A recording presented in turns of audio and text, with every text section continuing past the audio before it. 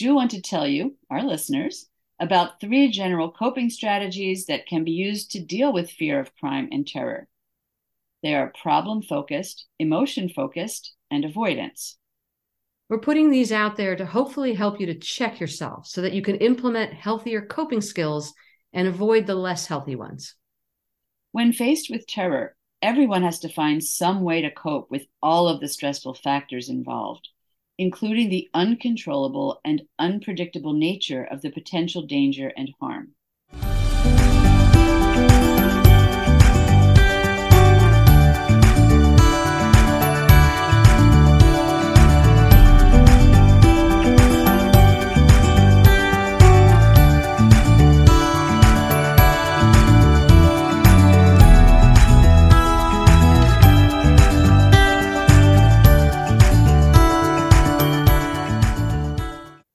Hi, welcome to the Shrinks on Third, our psychology and social justice podcast. I'm psychologist Julie Mayer.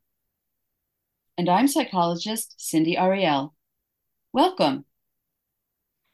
I have something obvious to say to you, Cindy.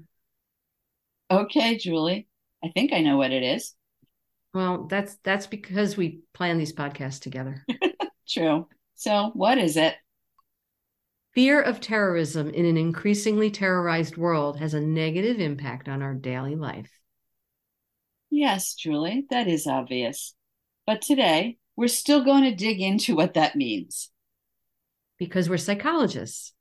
And these are the things that concern us, that we worry about, that we sometimes lose sleep over. Right.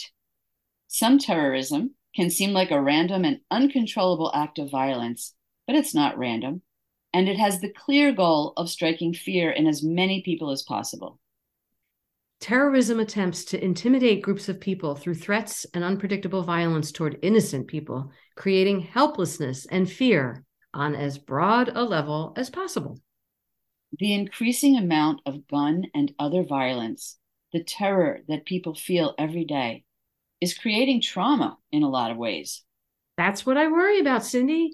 People can show symptoms of PTSD from witnessing a trauma, from knowing about the trauma through people close to them who experienced it, even from watching media reports of terrorizing events. And all of these things happen frequently. And more so. People exposed to terrorism, whether directly or indirectly through friends, relatives, or media exposure, often end up feeling as if they can all be potential victims. And of course, they can. They can. We come to fear that anyone can be a target at any time, and that's the point of it all. That's how terrorists want us to feel. Exactly.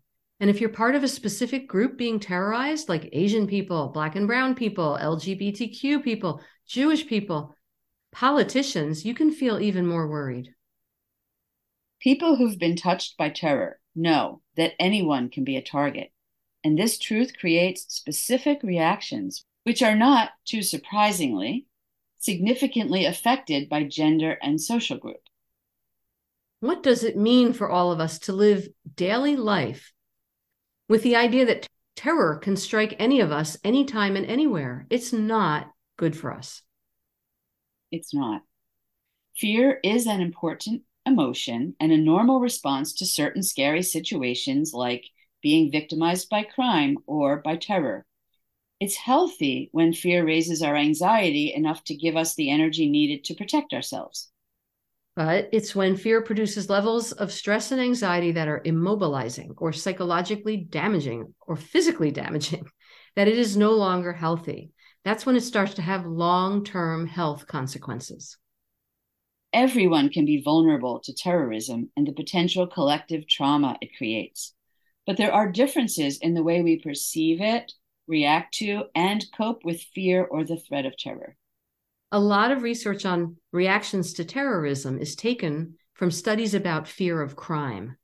In general, women show stronger fear of terrorism than men, which I suppose makes sense. They're less often armed, more often caring for others, and they're usually not quite as strong as men. Right. Interestingly, men are more likely to commit a crime and to be the target of it. We know this. And women are more likely to be targets of certain crimes like sexual assault, but in general, most crime happens among men. Yet paradoxically, research shows that women fear crime more than men. This has many names, but is basically referred to as a gender fear paradox. And according to the National Center for Post-Traumatic Stress Disorder website, gender is a significant factor in perception, mood, and post-traumatic symptoms. In other words, women consistently show greater anxiety, depression, and PTSD symptoms than men do. There are several reasons for this. First, like you said, Julie, they're in general more vulnerable, being physically smaller and less muscular than males. Rates of hidden victimization of women, like in intimate partner violence, family violence, or stalking, also tend to raise the level of fear in women. Women and people in certain marginalized groups, like people with disabilities and trans people, also fear crimes even more because of the added fear that sexual assault can become a part of them. Partly due to gender socialization, men are more likely to minimize feelings of fear, and also they tend to deny danger. They aren't supposed to show fear because it looks weak in our culture. So men downplay risk while women fear more for their physical safety. Socialized most often as primary caregivers, a woman's fears may also be heightened by the need to care for and fear for many of the people in their lives. Right. So we've covered the fear part. We need some coping now, don't we? Yeah, we do want to tell you, our listeners, about 3 general coping strategies that can be used to deal with fear of crime and terror. They are problem focused, emotion focused, and avoidance. We're putting these out there to hopefully help you to check yourself so that you can implement healthier coping skills and avoid the less healthy ones. When faced with terror, everyone has to find some way to cope with all of the stressful factors involved, including the uncontrollable and unpredictable nature of the potential danger and harm. So if you use a problem-focused approach, you tend to focus on the source of the problem and try to come up with ways to find solutions to change the problem and restore a sense of control for yourself over it. If you go for an emotion-based approach, you're more likely to manage the stress of extreme challenges by looking for emotional and social support. And avoidance coping, as it suggests, attempts to avoid or deny the problem rather than cope directly with it. Turns out these ways of coping are gender specific. When terror strikes, men more often seek problem-solving solutions, and their solutions are more likely to include some type of aggression and retaliation. Men also may minimize the impact and trauma to themselves and others. Whereas women are more likely to use social emotional coping strategies like seeking out friends or relatives to talk to, or turning to religious leaders or counselors. Women's coping strategies typically involve less anger and more connection and sympathy toward victims and those around them. When people are mourning and grieving or dealing with uncontrollable life events or emotions, emotional strategies like these often work best.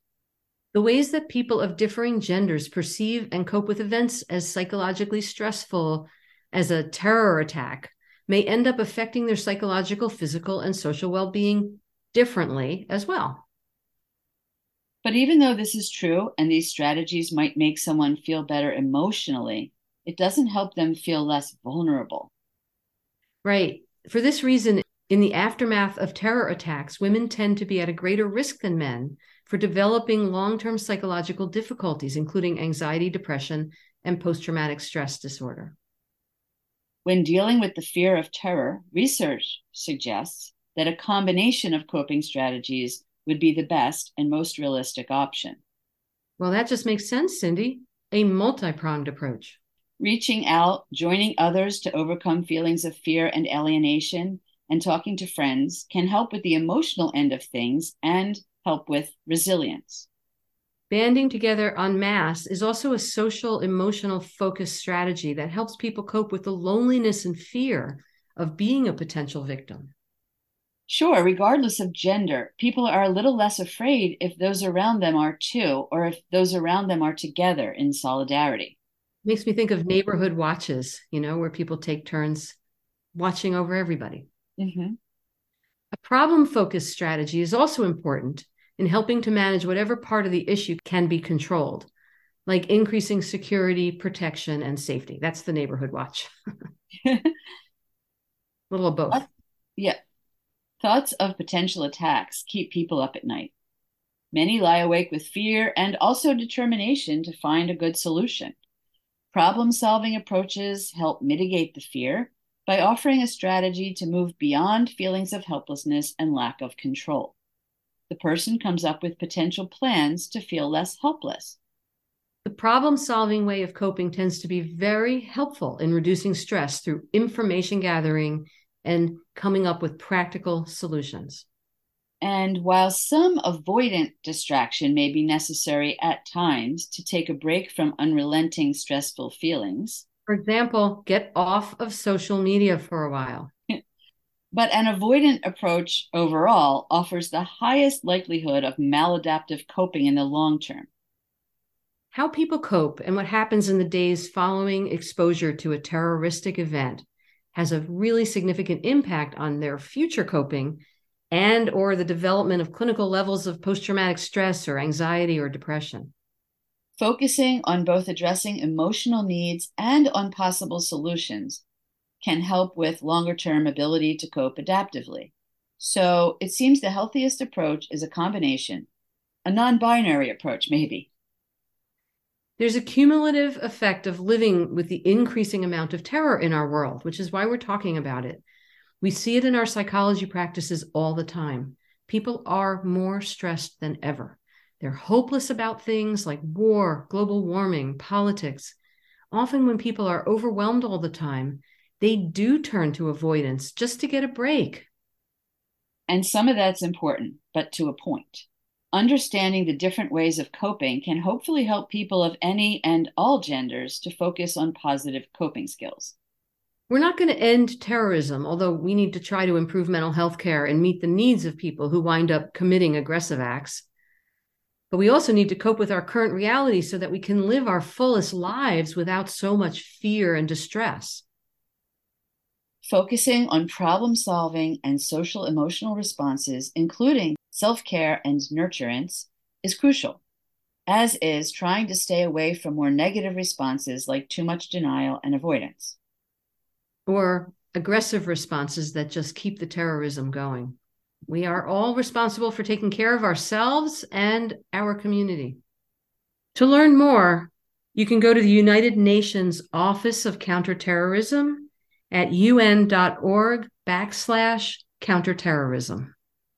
You can also once again check out the Southern Poverty Law Center at splcenter.org, which is working to dismantle white supremacy and fight domestic terrorism in our country. And that would be a good organization possibly to get involved with. At least donate to. Thanks for joining us. Thanks for listening today. You can find us at shrinksonthird.com and follow us on Twitter, Instagram, and Facebook at Shrinks on Third. Until next time, take care.